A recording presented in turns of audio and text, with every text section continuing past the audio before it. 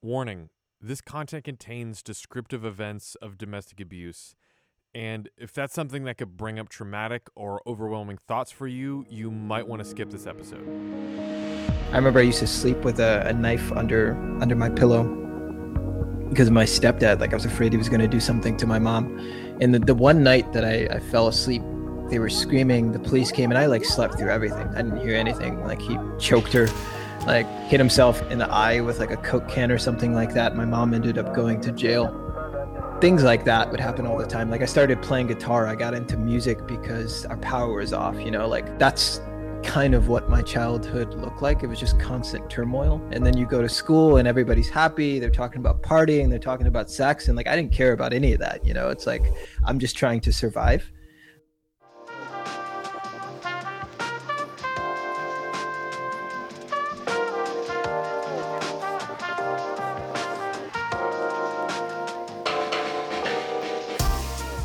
Welcome to Inside the Podcaster Studio, an audio documentary series telling the life story of this generation's greatest storytellers, podcasters. I'm your host, John Fry. So often when we all think of content creators, we think about how they are today, right? They're all pristine. They've been presenting themselves for years in front of cameras and microphones. They're just not awkward, right? But really, if you think about it, it's the journey that made that voice, right? It's the path they took to becoming who they are that's the voice. And that's what I love so much about the story that we have today with our next guest, Quentin Michael Allums. And it's not Quentin, by the way, it's Quentin, just so you know. And you might have seen him online go by Q on all the social platforms that he dominates. And to learn how Q found his voice, we need to go back to second grade. I don't know if I've ever talked about that. Most of the time I say I started journaling in second grade, and people just leave it. I'm trying to think back to what was going on in my life. I think it's just one of the few things, writing was one of the few things in my life where someone was like, wow, you're good at that. You should lean into that. You should do more of that. So I just started journaling. I didn't have the best childhood, and there were a lot of things going on that I had to kind of navigate, and I felt like I was alone for a lot of it. I just started writing these stories. In terms of why I started writing them, I think it was just there was a lot of darkness in my past and things going on at home, and I needed an outlet creatively, and that was one of the few things that people told me I should lean into. So he did lean into it. And he had a lot of challenges that were about to come up in his very young life. But one beautiful thing was he found writing as this way to break free, as this way to escape from the reality he was living in. And eventually it would lead to a lot more beautiful things in his life. But for the time being, he had a lot of challenging times ahead. Also something I don't really talk about, childhood for me, looking back, it's whatever. People have had it worse. A lot of the people that I talk to have had it worse. I guess for me, my dad left when I was 2 weeks old. Not sure why, still probably don't even know why. And since then I've had multiple stepfathers, men, not necessarily in and out, but different male role models in and out. I remember very specific things from my childhood, and everything else is kind of a blur. I remember my mom went to Arizona. I remember we were in a townhome, and I was outside alone, playing football by myself, throwing the football super high, running across to catch it, touchdown, damn, I did it, let's go. I don't know why, but I have that vivid image in my head. And I remember going back inside, and someone was supposed to be watching us, but they weren't watching us. It was my older brother, myself, my little sister, my little brother. And then we were taken away. We were put in this foster home because my mom wasn't there, and we weren't of age to be able to watch ourselves, even though there was someone that was supposed to be watching us. My older brother and myself were separated and put in a home, and then my little sister, my little brother were separated and put in a home. In the home that we were in, it was fine. They were cool. They were super chill. And then the home that my little brother and little sister were put in, like they had water poured over their head, like they weren't allowed to speak, like beaten if they said certain things. And we were in there for like a couple of months until our mom was able to get us back. That just, I don't know why, just something vivid that's in my head. For as I got older, you know, like you have to grow up fast, not eating, not having certain things in the home. I remember I used to sleep with a knife under my pillow because of my stepdad. Like I was afraid he was going to do something to my mom. And the one night that I fell asleep, like they were screaming, the police came, and I like slept through everything. I didn't hear anything. Like he choked her, like hit himself in the eye with like a Coke can or something like that. My mom ended up going to jail. Things like that would happen all the time. Like I started playing guitar. I got into music because our power was off, you know, like that's kind of what my childhood looked like. It was just constant turmoil. And then you go to school and everybody's happy. They're talking about partying, they're talking about sex. And like, I didn't care about any of that. You know, it's like, I'm just trying to survive. I remember specific points, and I'm sure if I tried really hard, I could remember everything, but just specific points, specific pivotal points that stand out to me, that kind of shaped me, you know. And now it's just like whatever happens, it's whatever, you know, I'll handle it. And that's just kind of how I view it, and I'm assuming it's from that. Growing up using these outlets to not only express his emotions but also gain a better understanding of the world, Q continued to write. Whether it was writing music, journals, or poetry, Q consistently used his innate ability to create, in turn helping him navigate life's pitfalls. Writing was one of my outlets. Like I had journals on journals on journals. I had to throw them away when I was like 23 because I was moving and I had nowhere to go.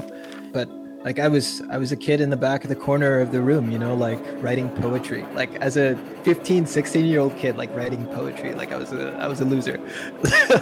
But for whatever reason, like people like me. I have no idea why.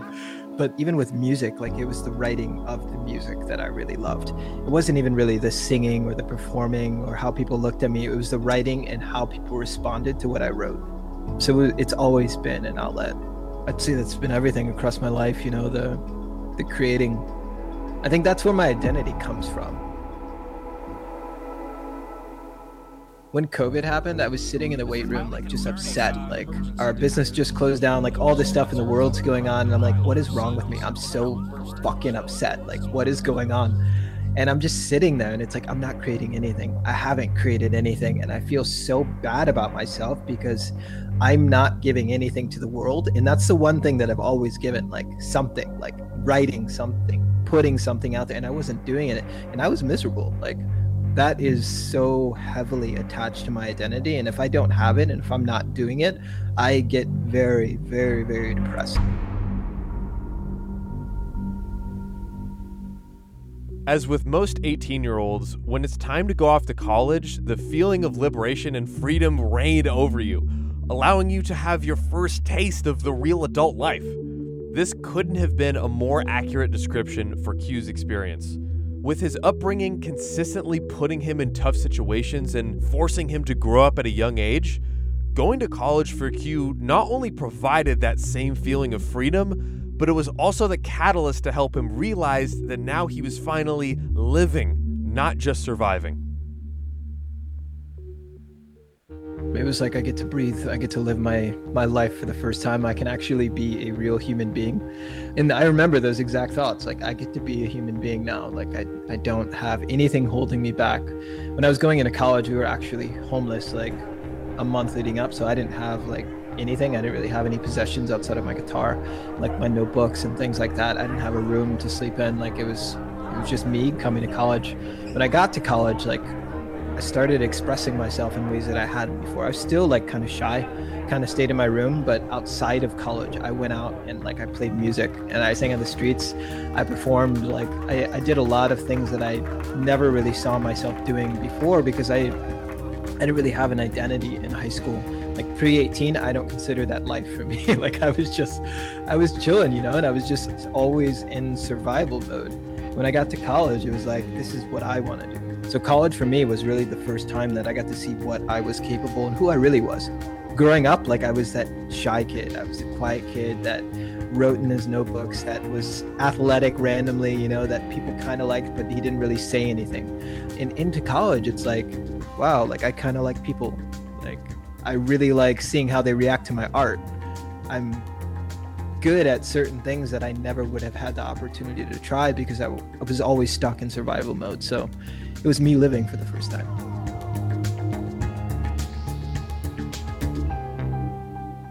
Okay, so for a second, I want you to just sit with that. The thought of this is me living for the very first time. Like, to me, that was really striking. And even more powerful, I think a lot of that came from Q's creating, right? His art. His art is really what unlocked himself and him opening up to the world. And at this point, it's beyond just creating it for himself. This is the first time that he's actually putting it out for the world to see and appreciate. So I ended up coming out to Cardinal Stritch University because I randomly got a scholarship. A year into it, they decided that they were going to launch a track program. And I was like, okay, I need money, so I'm gonna do this. One of my coaches was like, you should check out this guy named Gary Vaynerchuk, like randomly, because he was just like, you're interested in business. I didn't really even know what the word entrepreneur meant. I just knew that I was interested in a few other things.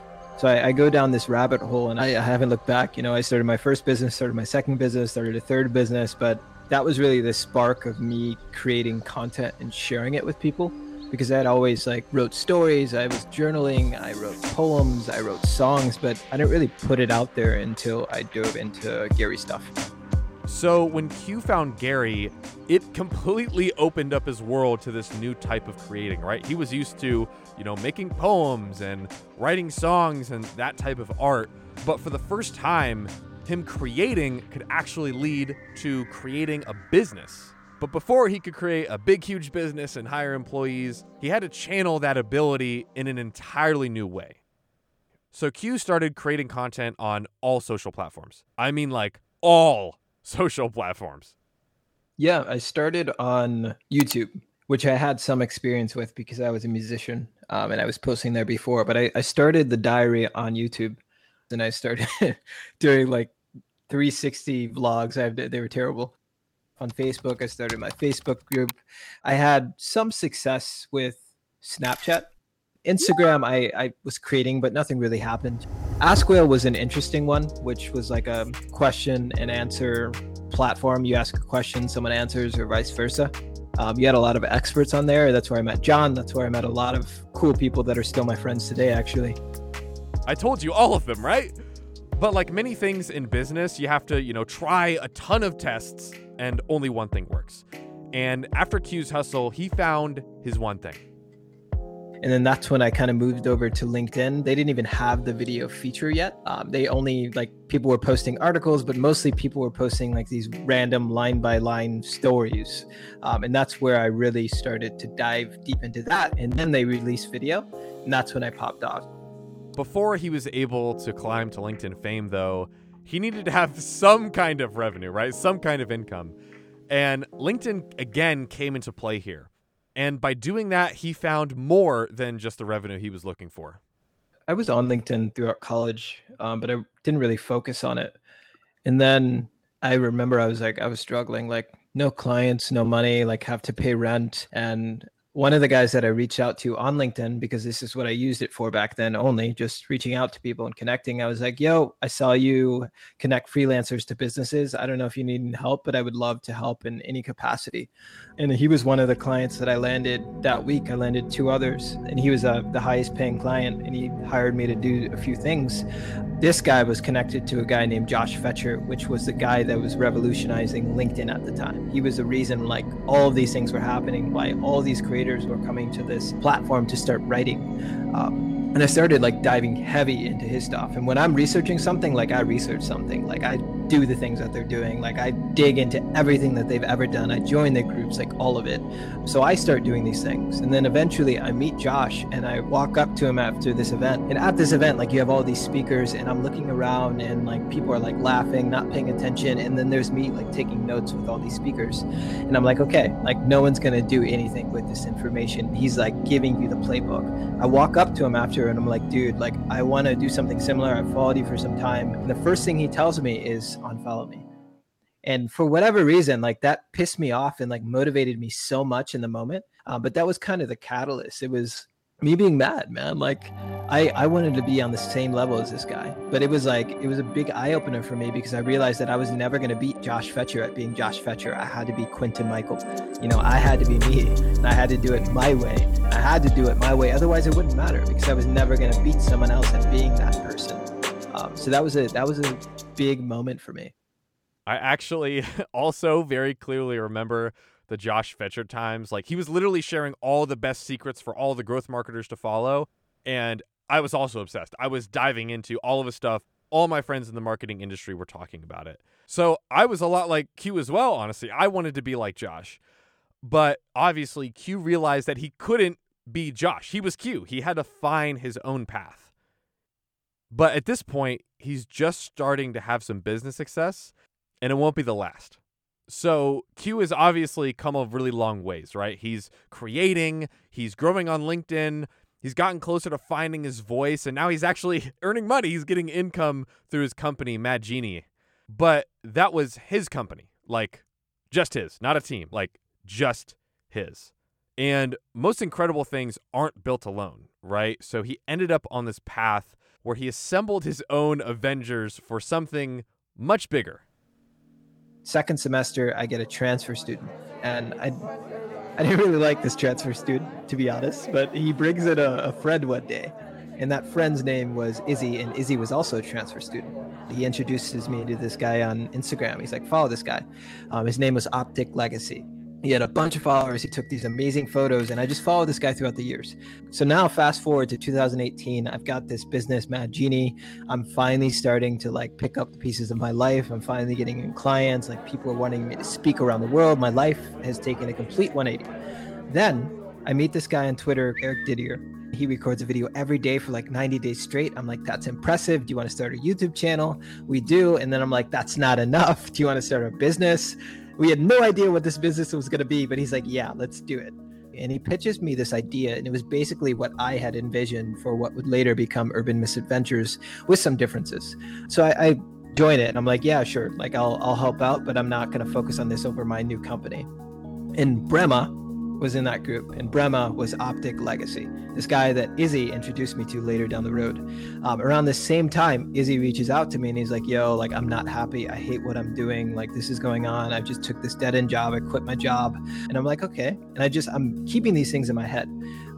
Me and Dids like map out this company idea, which basically was a traveling content show. That was our idea. We're going to get sponsors for it. Terrible business model, by the way.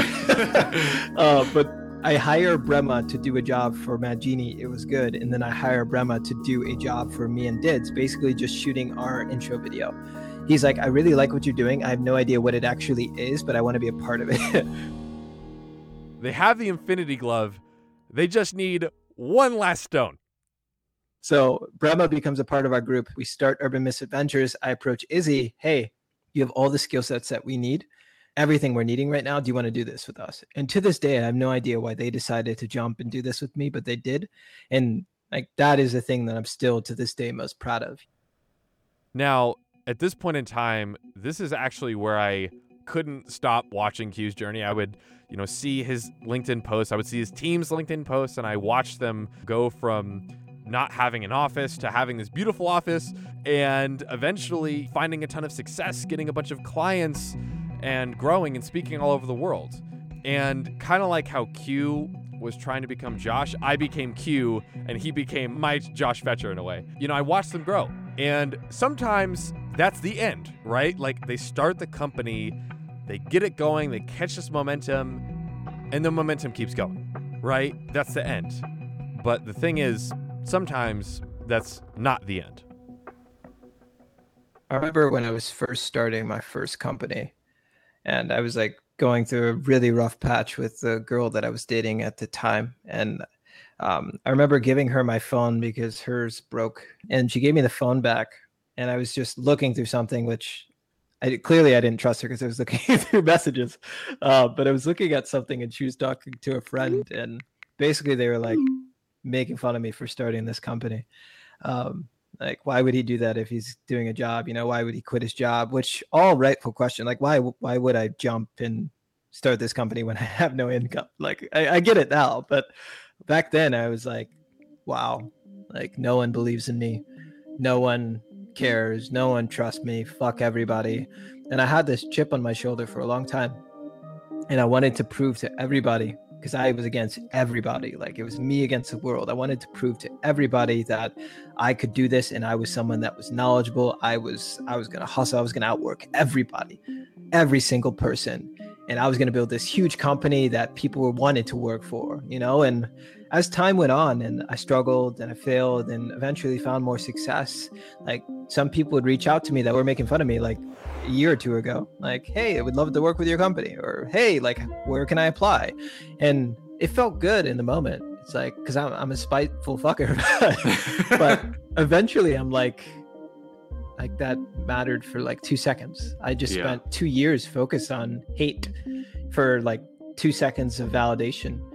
And it's like, no, like none of that to me mattered. And it's like, what would I actually get from having this company? And it's not a knock on anyone that does have a large company, but I'm a creator, you know, and maybe one day, one time in my life, like that is something that I want to do. But I actually got very bogged down by all of these problems, like constant fires that you have to put out when you're building something, having to like know your employees on a level that you don't even know some of your friends, understanding how they work, understanding why they work that way, understanding what they need, firing those people when needed. Like those were things that weighed heavy on me, you know? So if you're listening to this, you probably love creating, right? But there's some things that are beyond our career, beyond money, beyond any accolades we could get, even beyond just being able to create what you love. And that is love. Love for people that means so much to us that if we lost them, it would completely change our life. My little brother passed away 4 months ago, and I've just changed significantly since that happened, as most people do, most people should, most people would. But I've been obsessed with this state that we go into after grief, you know, because it's not just anger, it's not just sadness, it's not just frustration, it's like a mix of all those things. But there's also beauty in that pain, you know. There's also discovery in that pain. And I'm lucky enough to be my own boss. I'm lucky enough to have a team that can pick up like the slack and take care of me in moments like that. But I honestly didn't know that when someone goes through a loss like that, they only get 3 to 5 to maybe 7 days off, you know, and that's a big change. And I can't imagine having to go right away back to work after a big loss like that. And I've just been obsessed with like this state that we go into, because there's been so much change in my life. Like I'm happier sounds weird, but honestly, I'm happier, you know. I'm more passionate about everything. Every single thing that I do, I'm more passionate about, you know. I'm more cognizant of other people's feelings. And I think a lot of us, like, we're forced to jump back into work, forced to jump back into who we used to be, because, I've got to go back to the job because I'm not going to get paid. I've got to go do this, and people don't have time to actually explore. And I just want to dig more into that state of change, into that mindset that a lot of people go into after grief. I don't know what that looks like. I don't know what that actually is. I just know my own experience. Just the whole world just looked so different to me, and it still does today, man. It looks so beautiful compared to what it looked like the day before, but also just so much uglier, you know, like just it looked different, I think is the best way to put it. I walk in and I'm looking, and I notice everything, like the people like on their computer, like the barista, and the barista clearly was not happy to be there. And they ask me how I'm doing, and I say good, you know, after everything that just happened. I ask them and they say good. And it's like, we go through our entire lives with all these things going on, and all we ever do is say good. Like, we never talk to people, we never open up. And I was like, what is wrong with me? Just everything started to look different. The company that I was building, the people around me, my employees, like I started to have so much empathy and compassion for everybody.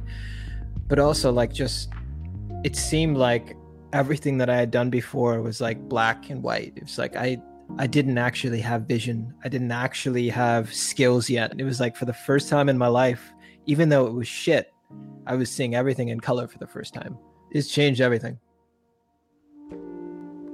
I thought that I was innovative. I thought that I was doing something different, and I realized that I was just playing the same game that everybody else was playing. I was doing the same thing that everybody else was doing. And in my head, it was like, no, like, I don't care about social media likes. I'm posting because I care about it. But no, I actually did care. I did want to do the things that everybody else talks about. I was feeding into the same system. I was building a company that I didn't like. I wasn't doing something that I was passionate about. I was creating content because there was ROI, not because I actually wanted to create content. Like I was playing the same game, and it wasn't until that happened that I started asking myself questions. And it's not like all of my life I was doing that, because the first stages of building those businesses, I was doing it because I wanted to, but it became the same game that everybody else was playing. And I don't think there's much value in playing someone else's game. I always want to be that person that's creating his own rules. And it wasn't until that happened that I started to see the threads that were being pulled and what was happening and why people were doing certain things. Now, this was obviously a major change for Q, right? It's something that honestly, it's hard to even put words to, something that strong. And eventually he did get back to work at Urban Misfit Ventures, but obviously things were different. Q's brother passed away in October of 2019. And while Q was still processing that, the momentum of Urban Misfit Ventures kept growing. The company was still succeeding. And he came back to work with a new mindset, but unfortunately, another major event was around the corner. Something that wouldn't just impact Q or even his team, it would impact the lives of everyone around the world. Now to growing concerns about the deadly coronavirus officially hitting the U.S. Today, the World Health Organization officially announced that this is a global pandemic. New stay-at-home orders imposed in France, Poland, and Italy as the World Health Organization. What did it feel like having to shut down Urban Misfit Ventures after COVID hit? Yeah, it was bittersweet, man. Initially, it was like, wow, I feel so good. This is great. I can finally be myself. And then I went through this like stage of grief. It's like so angry, so lost. Who am I now? Like, damn, I've been an entrepreneur full time for 5 years. Like, who am I now? What value do I have to bring to the world? And I struggled a lot in that moment when I just felt like I was nobody, because the whole world knew me, at least my world, I thought knew me as an entrepreneur, and I didn't know what I was anymore. And then now, like, I'm very thankful for everything that we did, but I'm also very thankful that I'm not doing it anymore. Because even if everything went well and we sold it like we had planned to, like, I don't think that I would be the person that I would need to be in order to achieve the things that I want to achieve, because I would have gone the route that most people go. And that's not the route that's going to lead me to what I need to do, because I'm not trying to do what everybody else is trying to do, What did it feel like having to shut down Urban Misfit Ventures after COVID hit? I was actually sitting and playing video games most hours of the day, and listening to podcasts and watching Twitch streams because I love video games and esports, and just listening to myself. And I've come to the realization that I've been so attached to this idea of being an entrepreneur, and it really doesn't matter. It's just a label. So I do want to get a job, because what's important to me is growth. So I've accepted a creative director role, and I want to do something as well in esports. And then I really want to focus on my artists, but I want to push myself to grow, because that's what's always been important to me. But in that time, I was just listening. Like, what do I actually want to do? And I want to be someone that's so valuable, someone that's so good at what he does. It doesn't matter what he's doing. There's always going to be people that are listening because he's so good. And I'm not that person yet. I don't have that skill set yet. I'm not there yet, but that's what I want to do. What that looks like now is the path that I'm taking. What that looks like 5 years from now, I don't know. Like, maybe I'll have another business. Like, I know I'm capable of building it. I don't know if that's what I want to do. But it was just me listening, man. Me having grace, because losing a business, that is a loss. That's grief. And I had to go through that grief in order to get to where I'm at now. And I think I'm still kind of dealing with it. I'm just at the tail end of it. When we talked about grief, Q provides this really incredible explanation that really kind of shows the last few months of his career. And with all of these, catalysts for change, Q found a new path for himself. Like he did in his past, he found a new way to persevere and even thrive. And viewing the world from this, completely new lens, he luckily allowed himself the grace to just sit back and listen to himself. Yeah, I think you have to listen. I think it's different for everybody. For me, like again, human beings, like adults, one of the only ways that they learn is through pain. And grief is one of the most painful things. So clearly you're going to learn a lot. You're going to grow a lot. You're going to change a lot. I feel like I'm a complete 180 to who I was. Like I wanted very, very different things to what I want now. And I see the world in a very different way than I saw it then. So just grief in general, like I think it's something that everybody will go through, but I think you have to listen to yourself and to what you need, and to give yourself grace. I wish that people didn't have to thank me for listening to them when they're grieving. I wish that our world wasn't that way. I wish that it was just normal, because it is something that everybody goes through, especially right now with where our world's at. Like I don't know. Grief is a very, very powerful thing. And the more people I talk to, it's either like it consumes them or they end up creating the most beautiful thing that they've ever created in their life through that process. There's a lot of people that don't give themselves this period of grace, right? And honestly, I'm really proud of him for doing that, because personally, my natural instinct is to get back to it. Like I don't want to waste a moment. I want to keep charging towards what I'm building. And oftentimes that ambition can backfire, because from my perspective, for Q, this was the most productive thing he could have done. You stop, you enjoy life, and you listen to where your interests and your heart and your passions are taking you.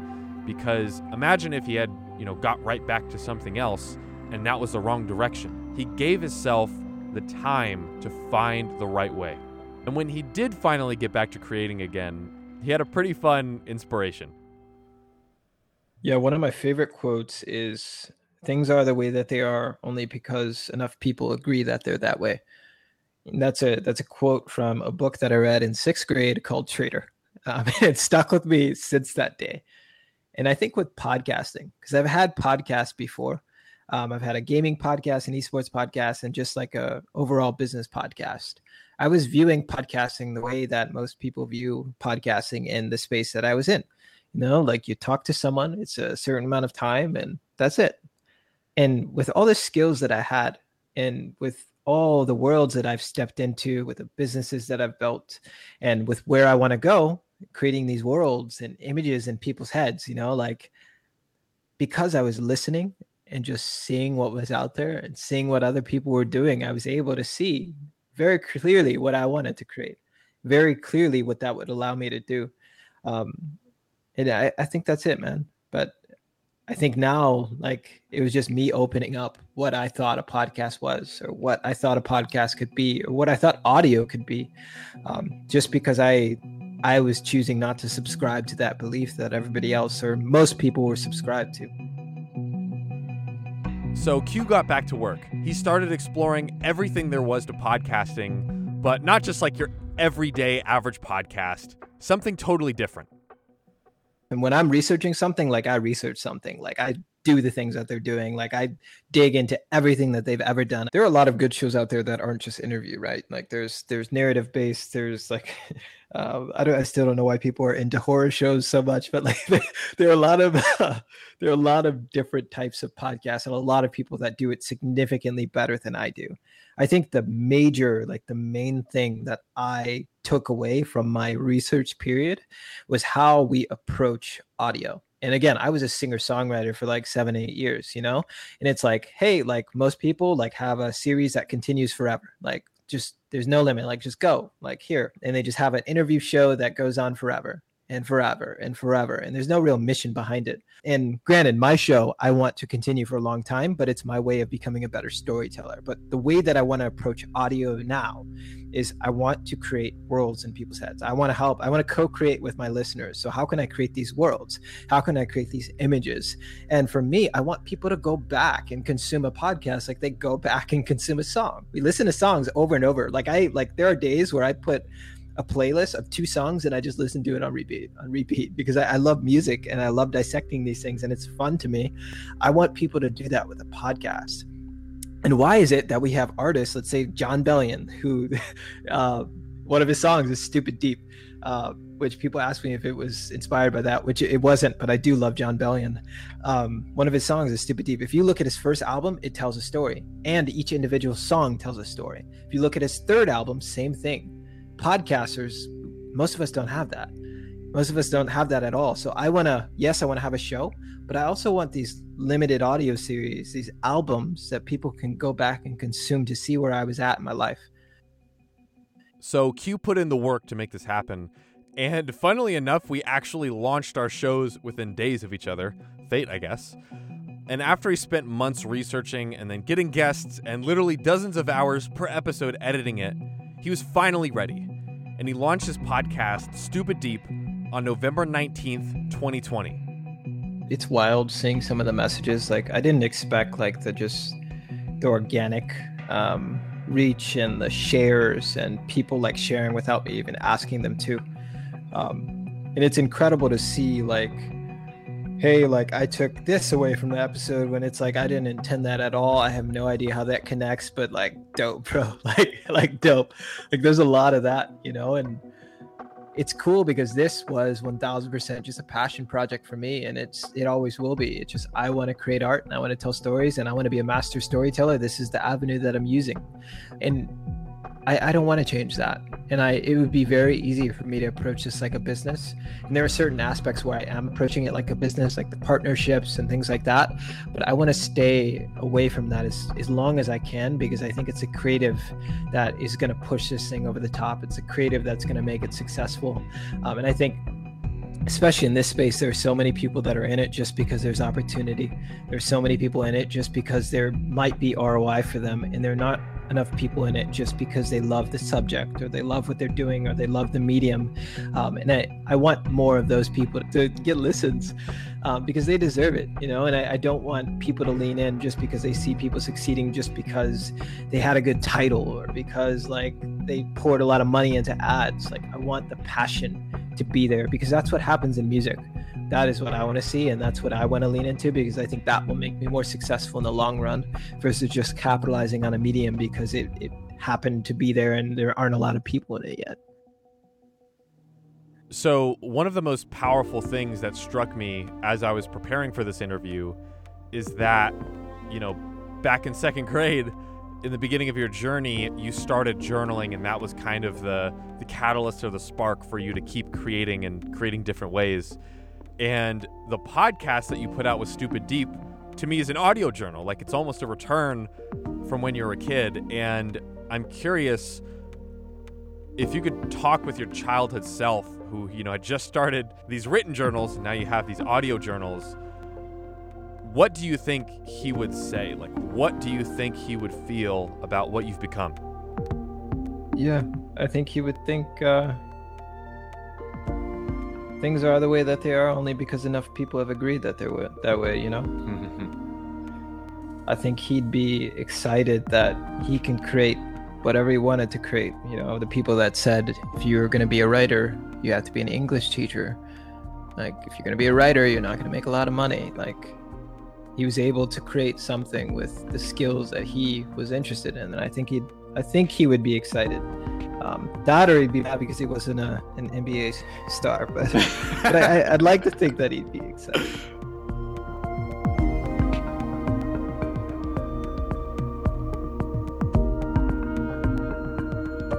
The show is edited by John Fry and Luke Himmelsbach. Narrations were written by Luke Himmelsbach and John Fry.